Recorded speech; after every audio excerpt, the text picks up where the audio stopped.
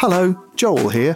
I've got a new book out. It's called Be Funny or Die: How Comedy Works and Why It Matters. And it's about how comedy works and why it matters. Why human beings tell jokes, and then what that tells us about being human beings. So if you're a human being and you enjoy laughing and then want to know what the hell's going on with that, it's probably a pretty good book to read. It's called Be Funny or Die. It's in shops. You can buy it. Hey, I'm Ryan Reynolds. At Mint Mobile, we like to do the opposite of what Big Wireless does. They charge you a lot, we charge you a little. So naturally, when they announced they'd be raising their prices due to inflation, we decided to deflate our prices due to not hating you. That's right. We're cutting the price of Mint Unlimited from $30 a month to just $15 a month. Give it a try at mintmobile.com/switch. $45 up front for 3 months plus taxes and fees. Promo rate for new customers for limited time. Unlimited more than 40 gigabytes per month. Slows full terms at mintmobile.com. Hello, Joel here. This is the new podcast we're doing called Home Comforts. It's going to run alongside Comfort Blanket as a sort of sister project. If you want to hear more of this and get access to it, please come onto our Patreon page and throw some coins in the hat to support the making of Comfort Blanket. And in return, not only will you get that, and you'll get a nice warm feeling that you're helping us make the show and put the time aside to put it together, but you'll also get this podcast, which is going to be some chats about some really fun things that we haven't covered in the main show. So come to our Patreon page, patreon.com/comfortblanketpod, and when we shake the bucket, chuck a coin in and become part of the Comfort Blanket Patreon supporting family, and we'll love you forever. In the meantime, do enjoy Home Comforts. Cheese and pickle.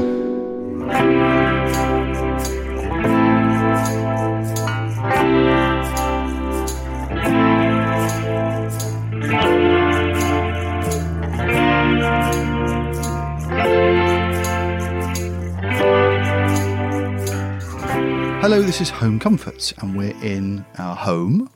In the igloo, that is our home. In the comfort zone, which is the little room that is full of all the DVDs and books and records and stuff, which we gather around us in our nest to feel safe. Because we want to know they're within arm's reach. Genuinely. In an emergency. Yeah, they also absorb the sound really well on a podcast. Yeah, basically, there are two purposes. Yeah. I mean, for tax reasons. What I'm saying is that we need to buy all this stuff because it's needed for the podcast. But it is very cosy because it's a little room and every wall is covered in LPs and books and DVDs, and it just feels like you're sort of almost literally being cuddled by your cultural things. Yeah, and you need the stuff. This is, I describe it as the external hard drive of your soul. That's nice. What made you up? How did you get here? And there's you can probably find it somewhere in the chaos of the walls, which aren't in alphabetical order, they're just stuff. Yeah, Piles I still of don't stuff. understand your filing system, and I did kind of, obviously, No. you're much more organisy than me, so you put everything on the shelf, and I genuinely have to ask you every time, like, so where would I find Nora Ephron now? By association, near things that make me feel like Nora Ephron. There you go. It's a room built by feel rather than by I'm alphabets. basically sitting in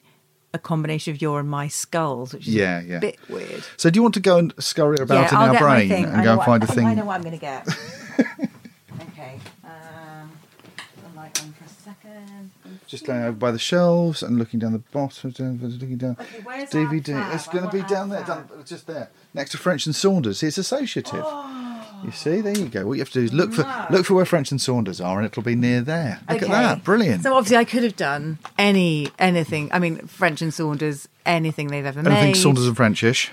What I've gone for, because genuinely, and it's happened often, if I've wanted actual comfort, Right. I've either seen the Ab Fab as being repeated on one of the many channels, or I've dug out the DVDs. I think I know the words to all of Ab Fab. Can you recite it? Now, like a gay man. So if there was a disaster and we lost all the DVDs, Oh, it would be or they were fine. wiped, Yeah. you could go from town to town on a wagon performing it. I literally could. Like in Fahrenheit 451 or Ridley Walker. And would, yeah. You're the post-apocalyptic Yeah. Ab Fab performing troupe. I'd make like a mama. giant hay kind of a beehive with a big kind of fag sticking out of it, which obviously Yeah. you'd then light, ceremony Yeah. and burn. No, it is sort of, in terms of oral poetry, the oral tradition, I Yeah. could pass this down to our next generation. Beautiful. word perfect. Absolutely no problem whatsoever. So this, you were a French and Saunders fan before Absolutely Fabulous. Oh, was God, on yes. telly, Because I'm born in 1975. So by the time I was watching it on TV, what would that be? Probably the late 80s. Because I wouldn't have been able to stay up to watch it like at 9 o'clock or something until I was much older. But yeah, so I remember the sketch shows. They were the only women, apart from when they worked with Ruby Wax, or I'm trying to think of any other woman. Oh, Marty Kane on that talent search show. Yeah, and she was a woman being funny on TV, but other than that, Terry Jones in a dress. What are you thinking? Oh, obviously there was Victoria Wood. Dame Edna Everage. Sorry, of course there was. All of those lovely buxom ladies. No, and there was Victoria Wood and Julie Walters, obviously, which is so there were few places to see women being hilarious. I would also listen to. My mum really loved Joyce Grenfell and made me love Joyce Grenfell we both too. had that growing up. So, but you know, these are not many women. No, it's still a really minimal thing. And I think when Ab Fab came along, it was in the 90s, a very particular time. I always think about that as a bit of a bland time, but now looking back, you know, a decade starts to get its flavour the further you get away from it. And so now there's a very specific kind of, you know, fashion-wise, there's a very specific look, a specific kind of behaviour. I've been writing a book recently and talking about one of these characters who kind of had her heyday in the 90s. Yeah. And it's all very much kind of, certainly for women, the culture was to sort of be both kind of sexually available, but also a bit sort of masculine and laddie, and kind of you keep up with the boys, but you're also dead sexy, and you know, just all those fucked up messages. Can from you be both the things? Spice Girls saying like, you know, you should be empowered, but only if your tits look nice, and just oh my god, only if you've got an eating disorder, right? The Spice Girls, it was pretty fucked up. And you know, I'm sure they'd look back on it now and go, oh god, that's a bit complicated what we were saying. But it's very brash. There's a brashness to it. I think that's and Ab Fab is.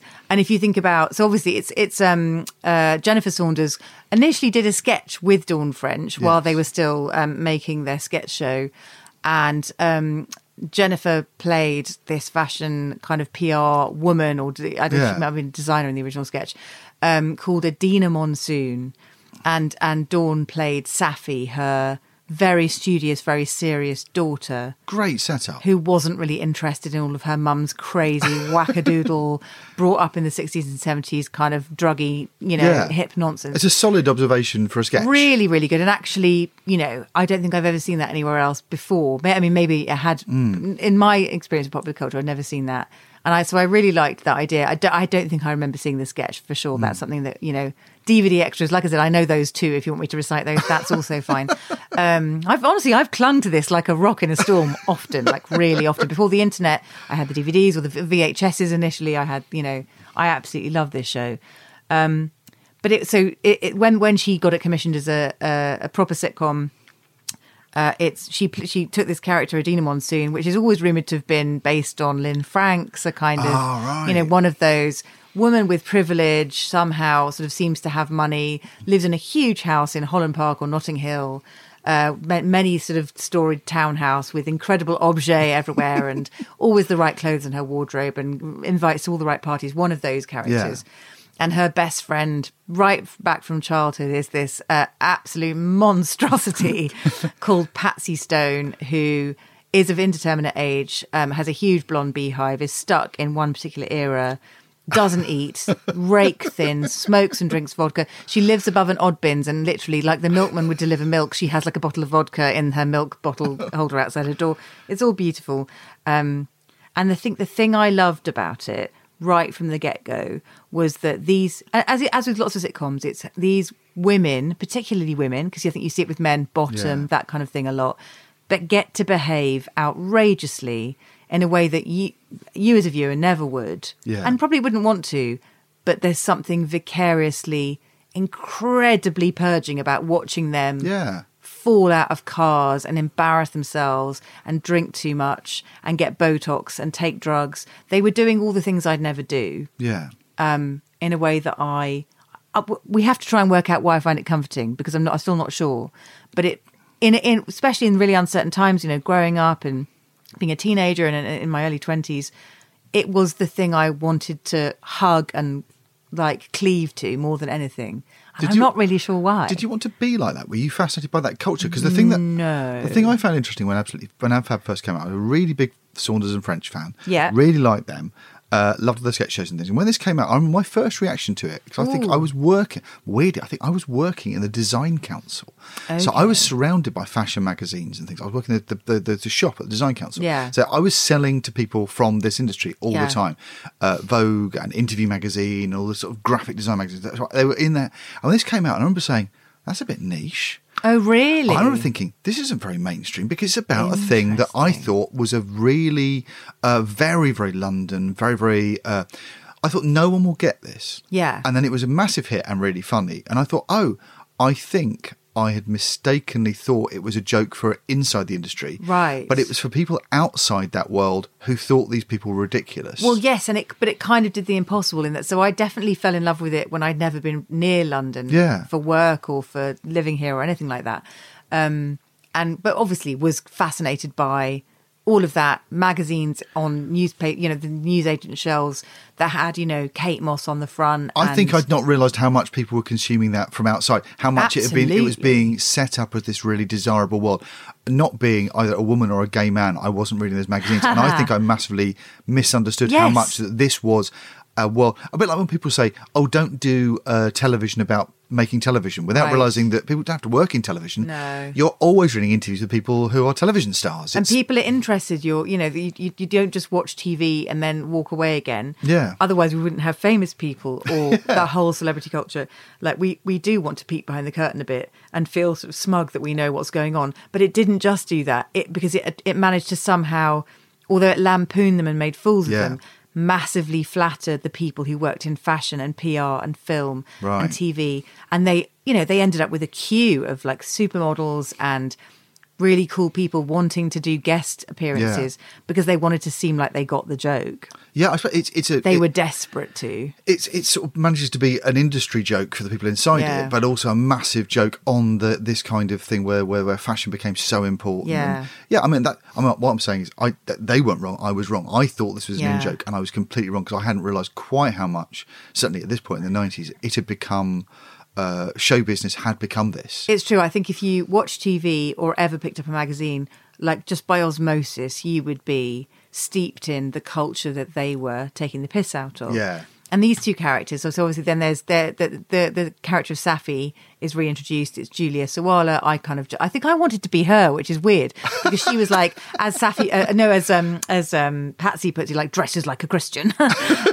She wears like nice, sensible sort of slacks and a blouse with perhaps a little sleeveless singlet over the top, and she has naturally curly hair, doesn't wear makeup, and is just aggressively pulls away from her mum's appalling lifestyle, drugs, shagging, male prostitutes. Like she's being appalling, and living probably a life that doesn't even make her happy.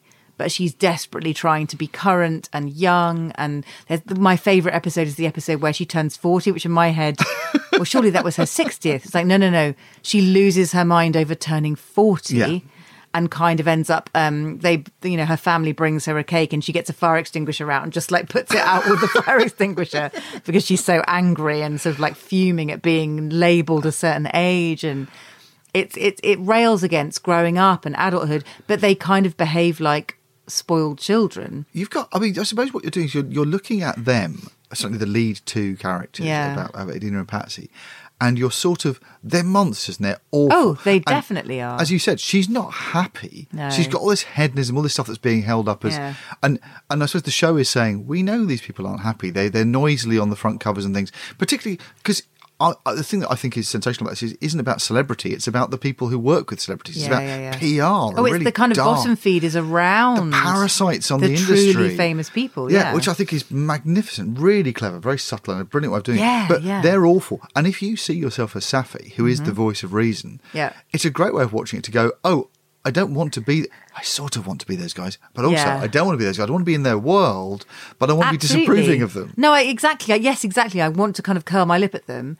But I also would really like a kind of Veuve Clicquot fridge that automatically refills itself when I've drunk the last bottle of champagne. That would be great. It's funny. It's almost like a Spice Girls. There's someone for you to identify with. You can pick your person, so you can watch them through the eyes of Safi.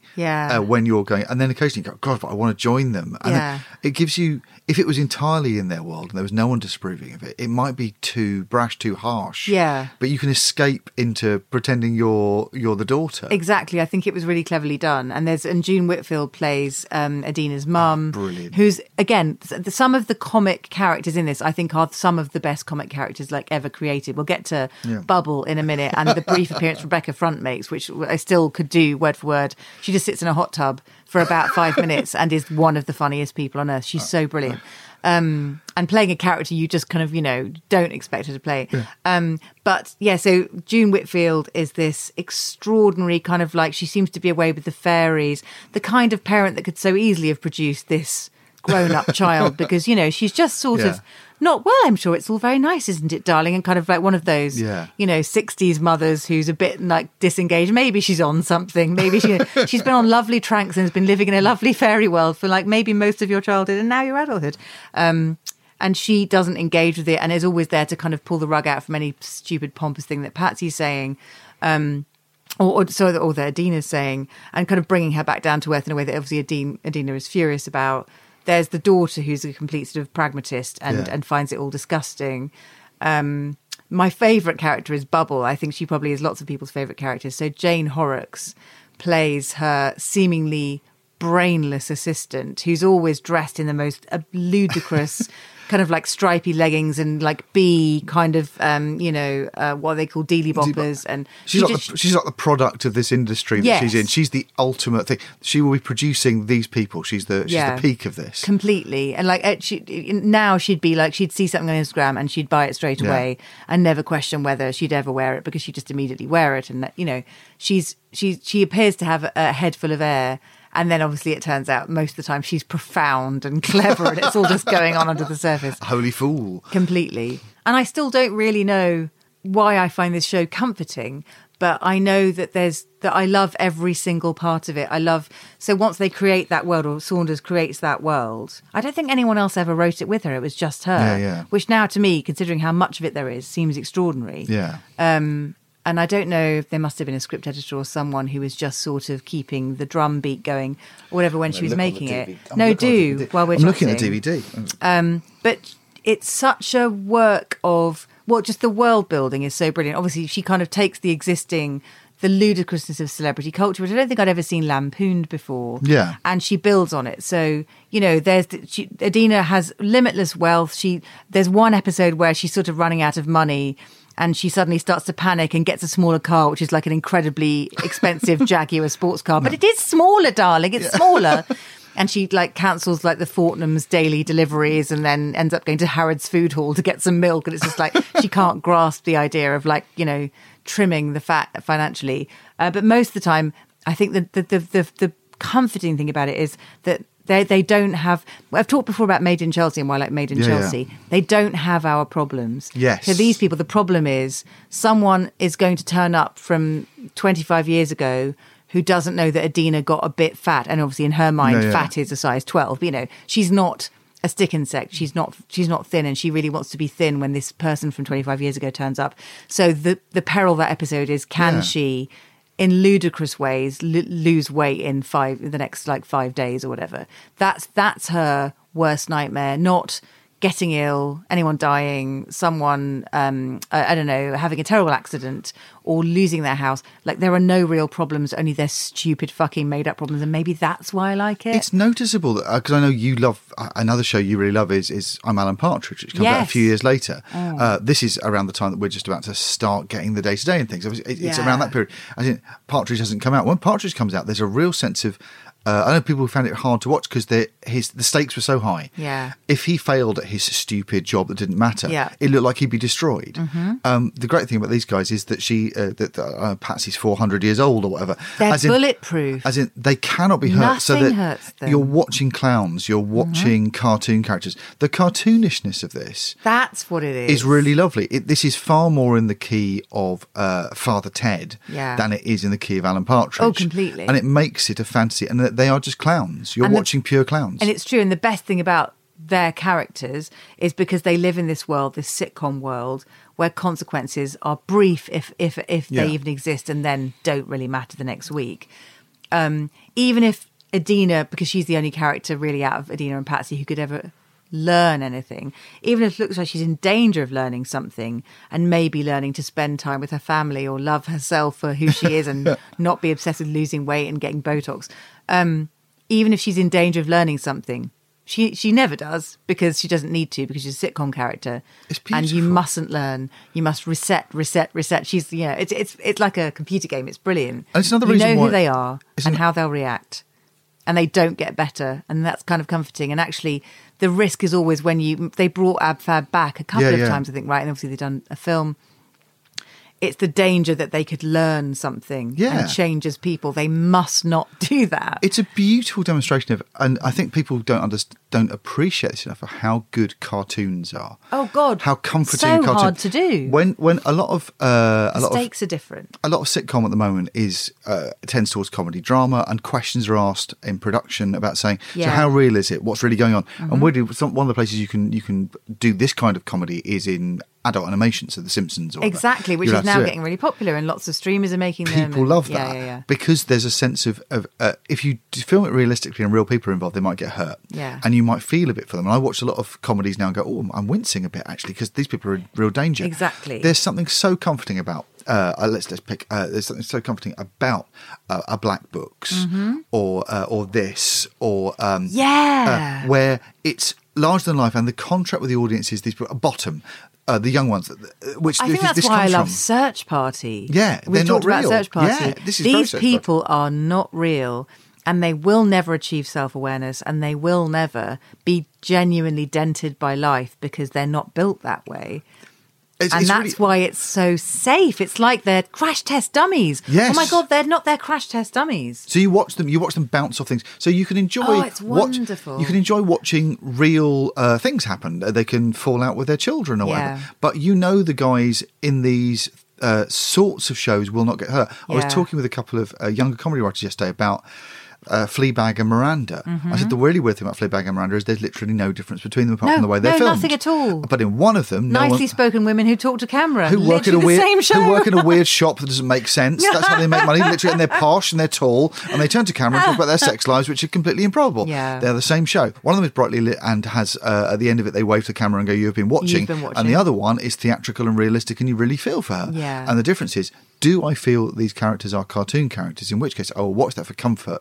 But if I want to watch it for a proper pang in the heart, I'll watch the one that's shot like a real thing. Yeah. And I think one of the things we've lost in comedy is a real feeling, because I think at the moment we're in a terrible state where people look at Mrs. Brown's Boys and go, "That's not real." Yes, and then completely. they're just really rude about it, and you go, "But we do need those shows. We need shows where everyone is safe." Yeah. You're completely right, and you're really good on this. Like that's why things are funny, why we laugh, why we feel good when we watch them. Ab Fab is a couple of like women made of rubber, effectively, bouncing off situations, other characters. People around them kind of do get sort of hurt, and you almost see the consequences of their actions. But the joy is coming back to them, and it's like, have we learned anything? No, I haven't learned a fucking thing. There's another one of my favourite episodes, and it's it's absolutely brilliant and brutal. Kate O'Mara, fantastic, turns up, gorgeous, glamorous, glorious to the tips of her toes, and she's Patsy's long lost sister. Perfect casting. And somewhere during the episode, and she's this kind of hellraiser. Obviously, they've both gone up. They had a terrible mother, Eleanor Bron, their terrible mother, ruined them for all time. They've always had a very tense sisterly relationship, estranged for a long time. She comes back. She is Kate O'Mara, just dripping in glamour and gorgeousness and money and kind of just all that stuff. And at some point during the episode, it's revealed that she's like, Pats, I'm 73. And then Patsy's face kind of falls. She goes, if you're 73, oh my God, how old does that make me? Like, she won't engage with how old. A cartoon character doesn't know how old it is. And then at the end of the episode, and I urge you to go and find it, it's so brilliantly written and so brutally performed. Kate O'Mara's character is just like, has become Brigitte Bardot effectively. She's like, but I've got a little shelter for lost animals and I just need a few £1,000s to keep it going. If you could just give me some money and I could, and her latest paramour has ditched her. And she's like, no, Jackie, you're like, you take loads of heroin and you're cool. And she's like, I'm tired. I'm just tired. And Patsy her world cannot exist with this woman in it. Because she was her hero and her kind of hell-raising cartoon character hero. And she just basically sends her off to the Dorchester. And I think maybe even suggests like, there's a couple of syringes in that case, do us a favour and go out with a bang, and just shuts the door. And that's the last you see of Jackie, Kate O'Mara's character. And it's like, at the time, you're kind of like, oh my God, but in that world... Yeah. She has to fucking die. Yeah. You can't come here saying, I'm old, I'm tired, and I really love cats. Fuck off. And it's the perfect emblem for... That's exactly it. Do you understand how this works? Yeah. You need to go. You're breaking everything. It's all going wrong. The world has to be fantastic. And the world has to be have cartoon rules. Everyone has to be made of rubber. And maybe that's my God, I do like cartoons. But I think... Just they don't have to look like cartoons. I think that's it. It's the values of clowning. You're so clever. It's like that indestructible comedy is really comforting because everyone's going to be all right. And it goes back to one of my favourite Simpsons lines of all time. Marge, my friend, I haven't learned a thing. I love watching things. And at the same time as I love watching the new wave of comedy where it's all really heartbreaking, really authentic and borrows from I get drama loads and from that too. Yeah, but occasionally you want to watch something where, and again, one person wrote this, she knew the rules, another person might get the rules wrong, might make it too authentic. Yep. You can sustain one of these cartoon worlds by having a very distinctive voice that your audience and you know where the limits of reality are. Yeah. And within the first 2 minutes of any comedy, you have to say to the audience, what reality are we in? Right. How real is this? Yep. How much danger is anyone in? Is anyone going to get really hurt? And to look at this and say, compare it to I'm Alan Partridge from roughly the same time. Yes. The reality in Alan Partridge is real. When he watches his memoir being pulped, that's low stakes, but you realise it's destroyed him. Yeah. And it's quite hard. People watch that through their fingers. Especially because it's called Bouncing Back. Oh, God. The front cover with him with a tennis ball on it. But that feels, the pain in that is real. And the joy of that is that realness. And the realness of pain that then Armando takes forward into the thick of it, where those people are really at risk. This is bottom. It is bottom. It's bottom for girls. Bottom for girls. Oh, I love it. And everybody loves a girl's bottom, don't they? Lovely bottom. They've all got lovely bottoms. You're right, sexist you. I don't know. I couldn't help it. I just said it because I thought it. I like. It's like when you go bowling and they inflate those buffers at the side of the alley. Yes. And it's like, I know whatever I do, okay, sure, I'm going to hit the pins, but I love the fact that I just know I am, and I won't get a gutter ball, and that awful empty feeling you get when your ball doesn't even hit one pin. There's a lovely feeling of safety. So good. Sometimes you want safety. I knew you'd help me work it out. There you go. That's how it works. Thank you, Dr. Comfort. It works. It works because everyone's going to be okay. Yeah. And that means as well you can do bigger, more stupid things with your character. You can drop them from great heights and they're going to be okay. Which I love so much. And so, it's gleeful. And you can still watch in the guise of Safi in a sensible cardigan going, well, at least I'm not them. Is this why other people go bungee jumping, like safe terror? I don't know why people do anything I'm never dangerous. doing that, obviously. I don't know why anyone does anything dangerous. Stupid. Fucking idiots. And also, as I've worked out this week, if you do that, you're posh because it means if you have an accident, you can have the next week off work. That's right, because you broke your toe, didn't you? And it fucked your life. Genuinely. All these people doing dangerous things, don't they have jobs to go to? No, they just own stuff. They can go skiing because they just own stuff. And you can sit still with your foot up like fucking Jimmy Stewart looking out the fucking window, and you don't have to actually do a day's work like I do in the Hard Joke Minds. Anyway. Actually, now you come to mention, there is an episode of Ab Fab where Adina gets she has acupuncture, and then weeks later she realizes her toe really hurts, and she calls her doctor in Switzerland. He's skiing, and she's trying to talk to him. And eventually she gets the scan back. However, it's like, oh, you've got an acupuncture needle in your toe. And she's like, but I've only ever had cranial acupuncture. It's like, clearly it's worked its way down from her brain, harpooning all her vital organs on the way down. Again, and she ends up having like her foot up and having to go to a private hospital to have her foot operated on. And now I realise who you remind me of in your funny boot. I feel like her with the acupuncture needle. Yeah. And Patsy goes to hospital with a nasty the wine list. It's delightful. That is something that would happen to Homer Simpson. It would happen to Tom and Jerry. Yes, and I think the lovely thing is we need to have more stuff like this on telly. I love stuff where reality is a little bit elastic and you know everyone's going to be okay. Yes. Can we have a little less? Make more of that shit, people. If someone gets cancer in this, it'll be funny cancer. And I'm I want serious. that. Like, I'm Can we have really that? done with stuff with cancer in it. Like, I don't need that anymore. Can comedy not be sad? The least you can ask of it, really. With a huge disclaimer that I really like a lot of very sad yeah, comedy no, about but, real you things. know. They're all really excellent as well. But yes, how good is this? Rubber comedy. Woo! Yes, please. Home Comforts is the companion podcast to Comfort Blanket. If you want more of this sort of thing or to support Comfort Blanket in general, go to our Patreon page and throw some money in the hat and become part of the Comfort Blanket Patreon family. If you join in, you can get this exclusive podcast whenever we make it, early access to the normal podcast and all sorts of stuff as we think of it. But yes, support us, we'll make more. Go to patreon.com/Comfort Blanket Pod, and thanks for listening.